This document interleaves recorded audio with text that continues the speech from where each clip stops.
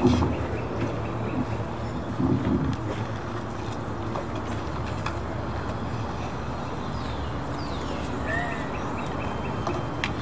morning, church. It is so good to be here. My wife and I, Kay, we're looking forward to being with you for many weeks. And if you're a guest or a visitor like Kay and I hope you receive the type of warm Christian welcome that we did, and that you'll continue to come to this gospel-centered church. It is great to be in South Carolina. I give you greetings from my church in Raleigh, North Carolina. We are your socialist sister to the north. As soon as we crossed the border, we felt like COVID was gone, erased. If you come to Raleigh, there are people still in hazmat suits walking around, warning flags everywhere. People are double and triple masking, just to be extra cautious. It's very different down here, and we love it. We love everything about your state, this area. We love the mountains, and we love the beaches, and we love your barbecue and just everything that's attached to it. We love the fact that you have universities that have a mascot that's a chicken. We think that's cute, and this is a wonderful thing. Of course, I'm from Michigan, so I'm a U of M fan, and our mascot's a glorified weasel, so I don't have much to brag about that. But it's good to be here. And let me just tell you that I have been a part of God's work here from the beginning, especially with Pastor Matt. We have just enjoyed co-laboring together now for many, many years. Thank you so much for the work you're doing through Pillar Network. And you may not know this, but you're a really important church because of your equipping and your sending and your desire to be on mission.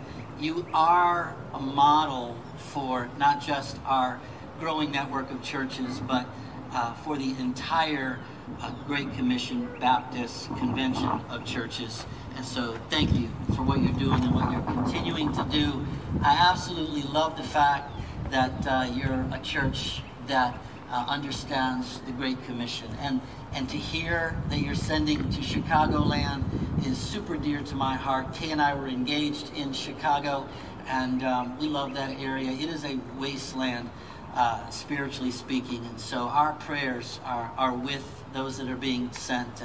And we do pray that there would be now a multiplication of like-minded churches in that much-needed area. It's the Great Commission that we're going to be thinking about today, and I have the privilege to continue on in your study in John's Gospel, John chapter 20.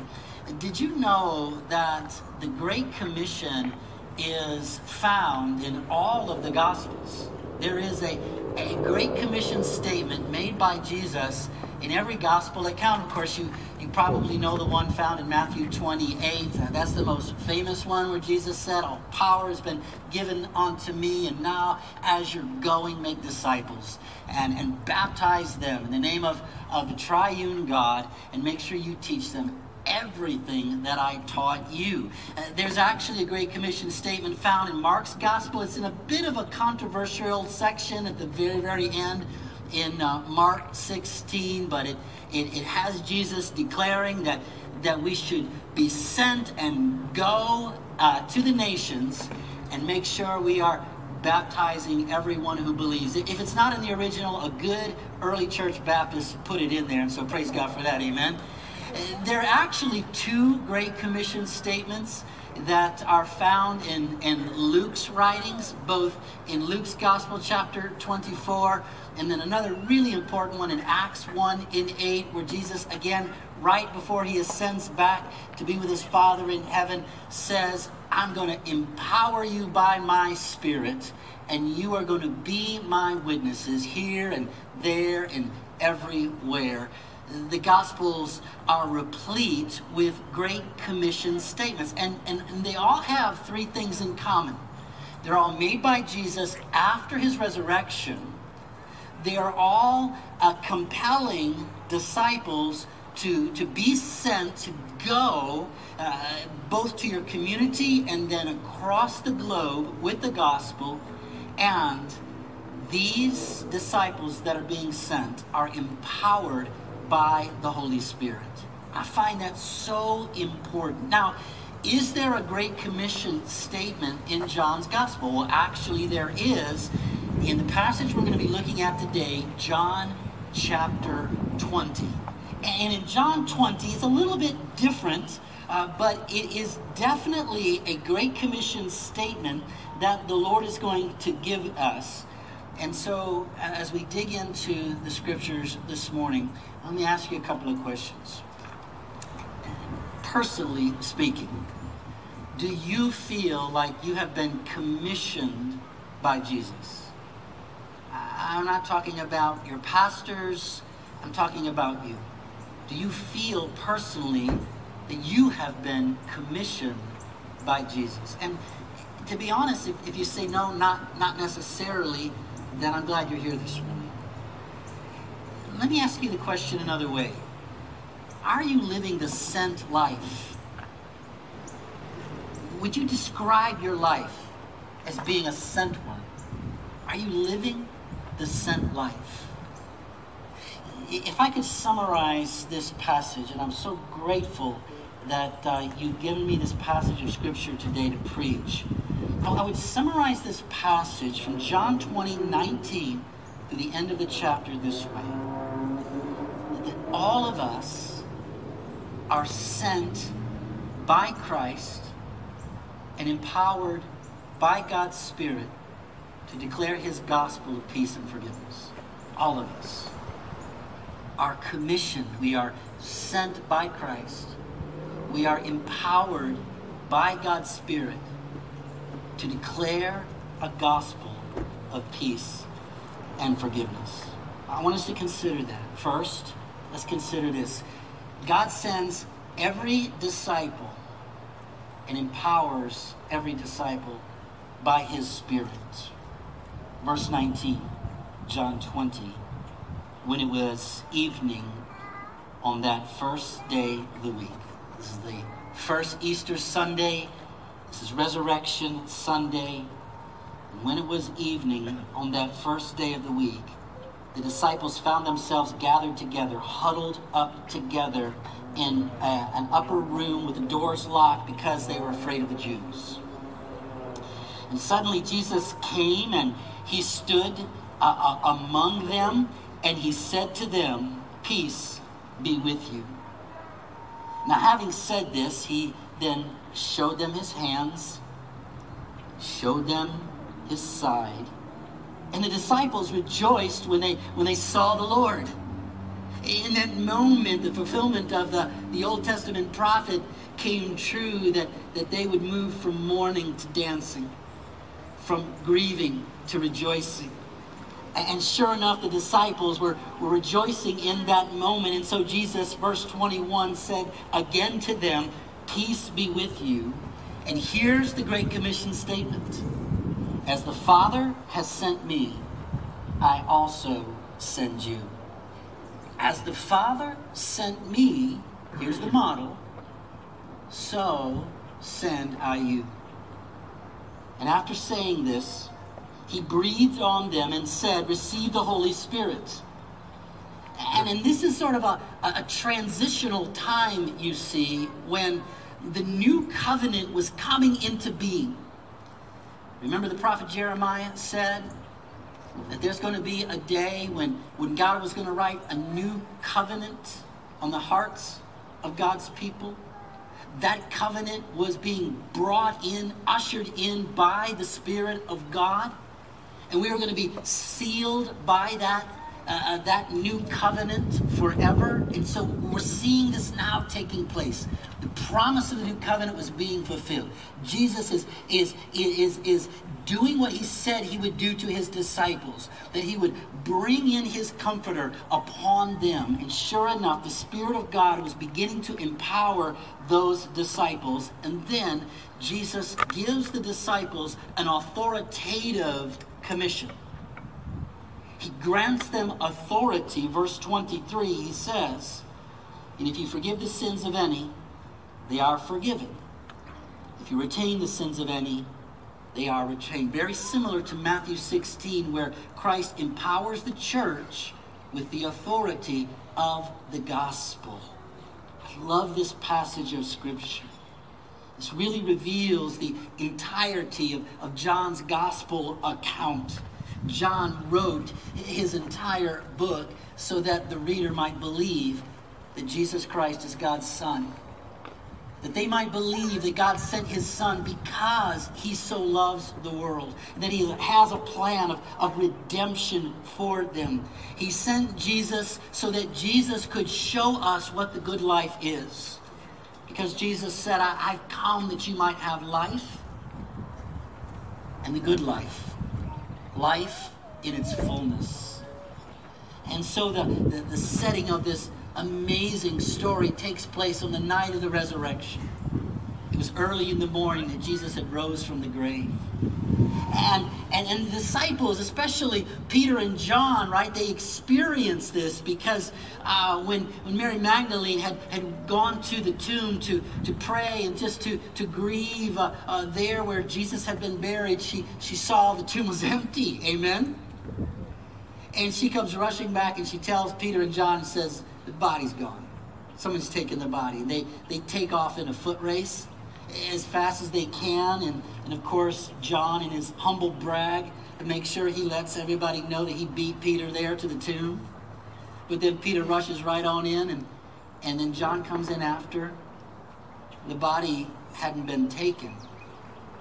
The body was gone because the burial cloths were still there. And the burial face mask that they had wrapped Jesus' head around, that bloody face mask had been neatly folded up and laid next to the cloths. The body hadn't been stolen away. And John says in that moment he believed, but he also then adds, but we weren't quite sure what all that meant, right? Honestly. We weren't quite sure. Why?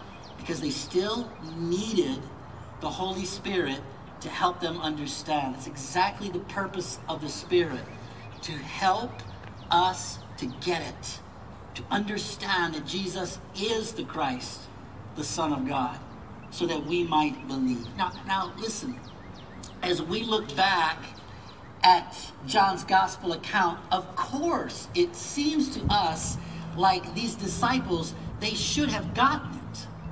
I mean, from the very beginning, Jesus is declaring himself to be Lord and God. John the Baptizer said, this is the Lamb of God who's going to take away the sins of the world. Jesus comes on the scene and he says time and time again, I'm God. The very same thing that the Lord said to Moses at a burning bush so many thousands of years before, Jesus is now declaring to those he meets on earth. He says, I am, and there is no other. I'm God.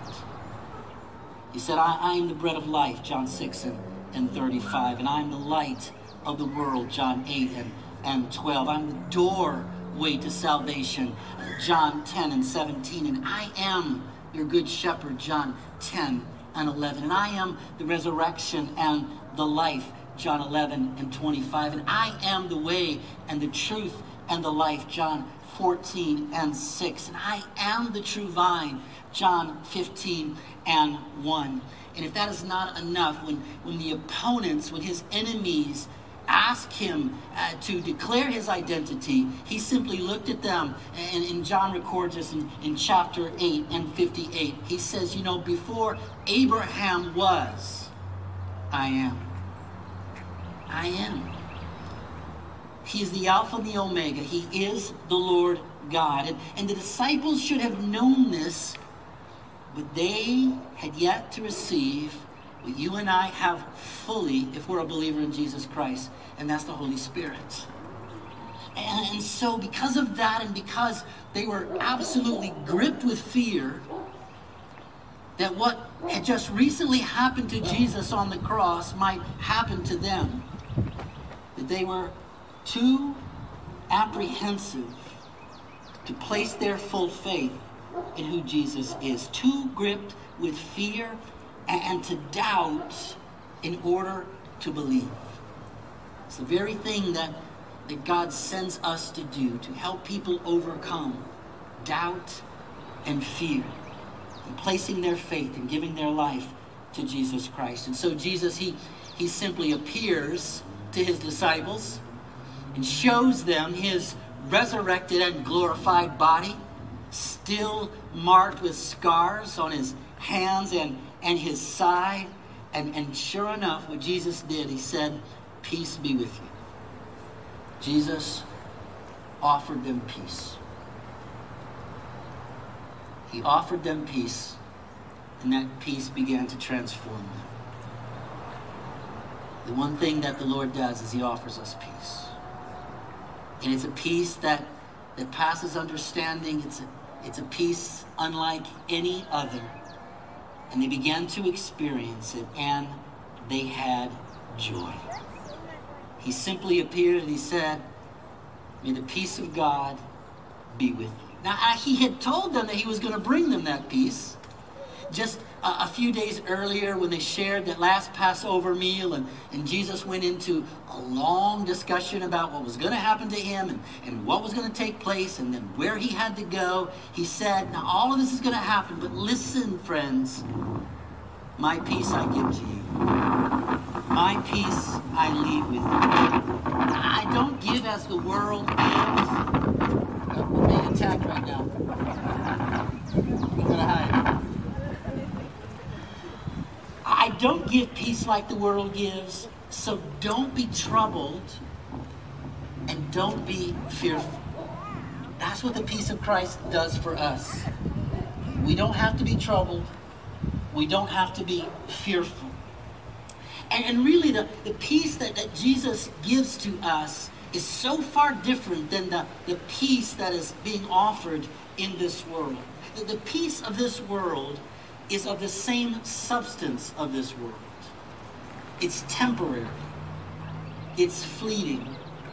And often it fails. The peace that Jesus gives is of the same substance of Jesus. It is enduring. It is forever loving. It lasts. It is not superficial. It is deep-rooted.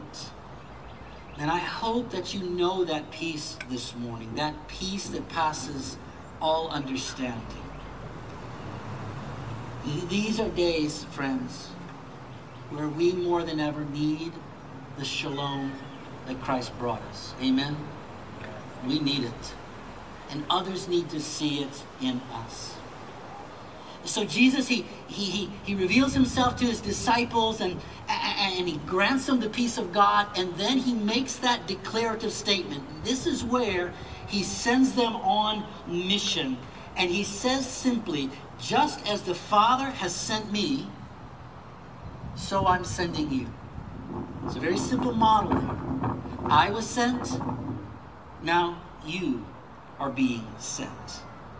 We are sent because Jesus was sent. And it basically works this way.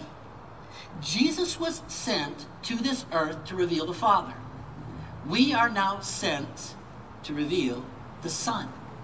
And both Jesus and us were empowered by the Holy Spirit to be sent on mission. You remember at Jesus' baptism? God the Father is looking down from heaven, and here comes the Holy Spirit like a dove and indwells and empowers Jesus to go on mission. In the very same way, Jesus breathes on the disciples and he empowers them by the Holy Spirit as well. Jesus sent by the Father to be on mission. We sent by the Son, both empowered by the Holy Spirit. It's the sent life. When Kay and I moved down from Michigan down to North Carolina, we had to figure out all the bumper stickers. And there was this one bumper sticker in particular that took me a while to figure out. It just simply had two words. It said, "Salt Life." Salt Life. And I guess I was looking, Salt Life. I couldn't figure out what that was. Salt Life, Salt Life. And then finally I saw one, and there was a picture of like this big marlin fish. And I was like, it's the ocean. Salt Life, because in Michigan we have a lot of water, but no salt in our water. And God's blessed the water up there. And so I realize that what this means is that there's this culture around the beach, this culture around the ocean. In other words, the salt life and everything that it represents is the good life. Salt life is the good life. Every person that you come in contact with has a definition and a desire to live the good life. For some, it's living on the beach. For others, it's making a lot of money. Everyone has in their mind the good life. Can I tell you what the good life is for the Christian? It's the sent life. It's the sent life. That's the good life. Because that is the life that Jesus lived. He sent by his Father down to this earth. And every moment he spent being sent by God on mission. Did you realize, and you can trace throughout John's gospel account, there's a sub-theme woven in every chapter about Jesus being sent. 24 times that word is used by John in reference to Jesus. He's the center. He is the Word of God who created all things, but he is sent into this world, John chapter 1 and 14, so that the Word might become flesh and reveal God to us. He is the one who is sent into the world to take away the sins of the world, John 1 and 29.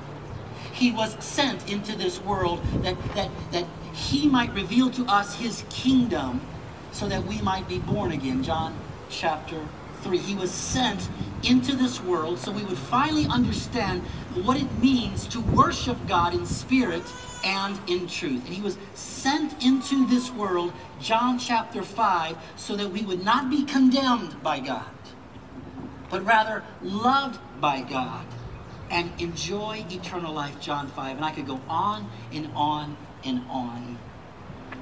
Christ was sent, and then he sends us, empowered by the Holy Spirit.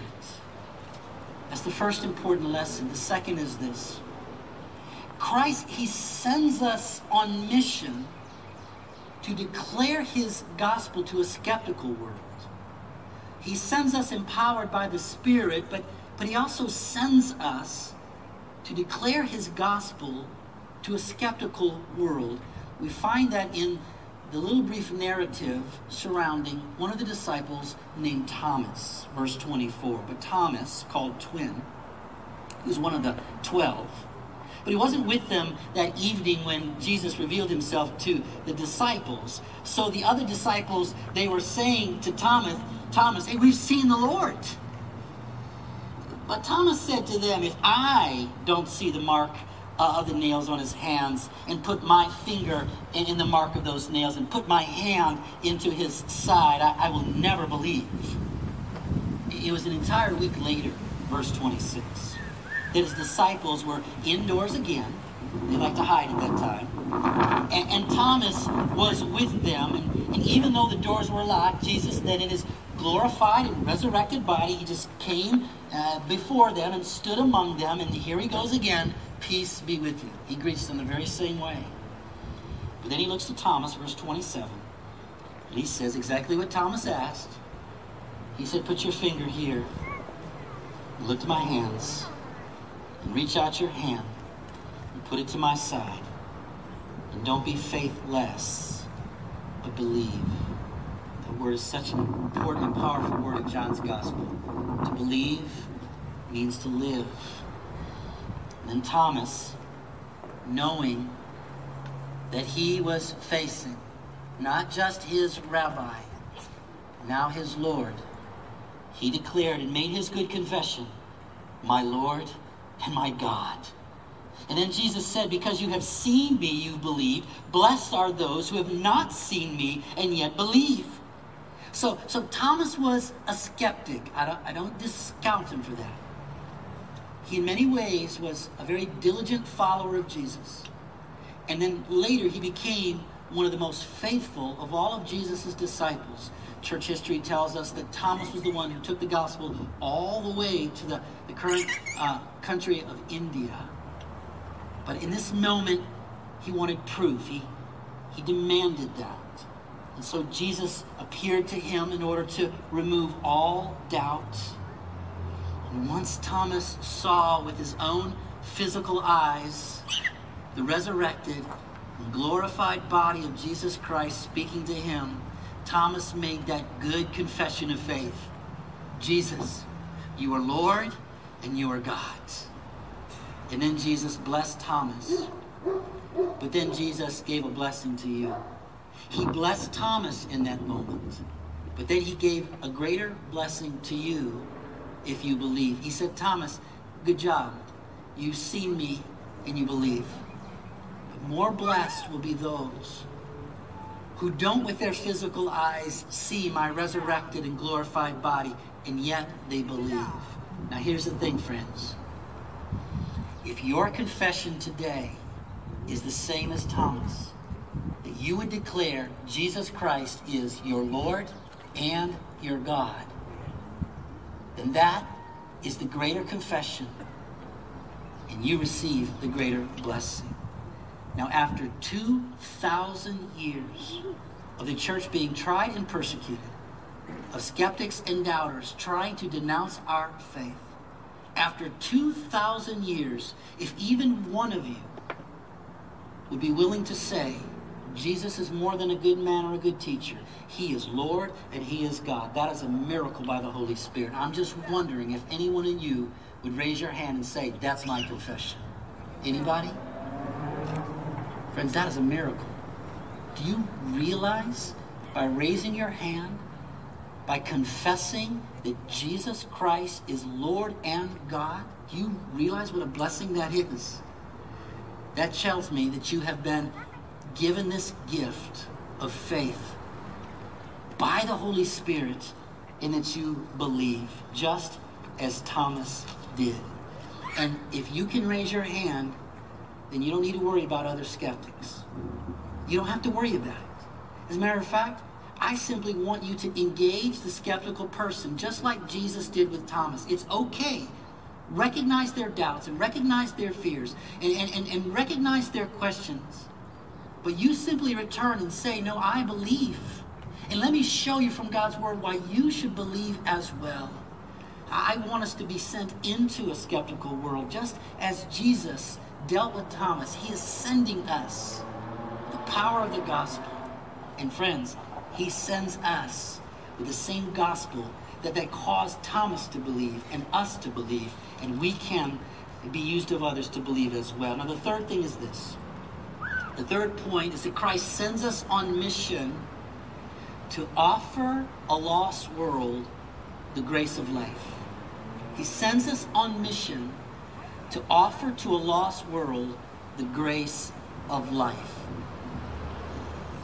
Really the ending of John's gospel is found here, and then there's an epilogue in the next chapter.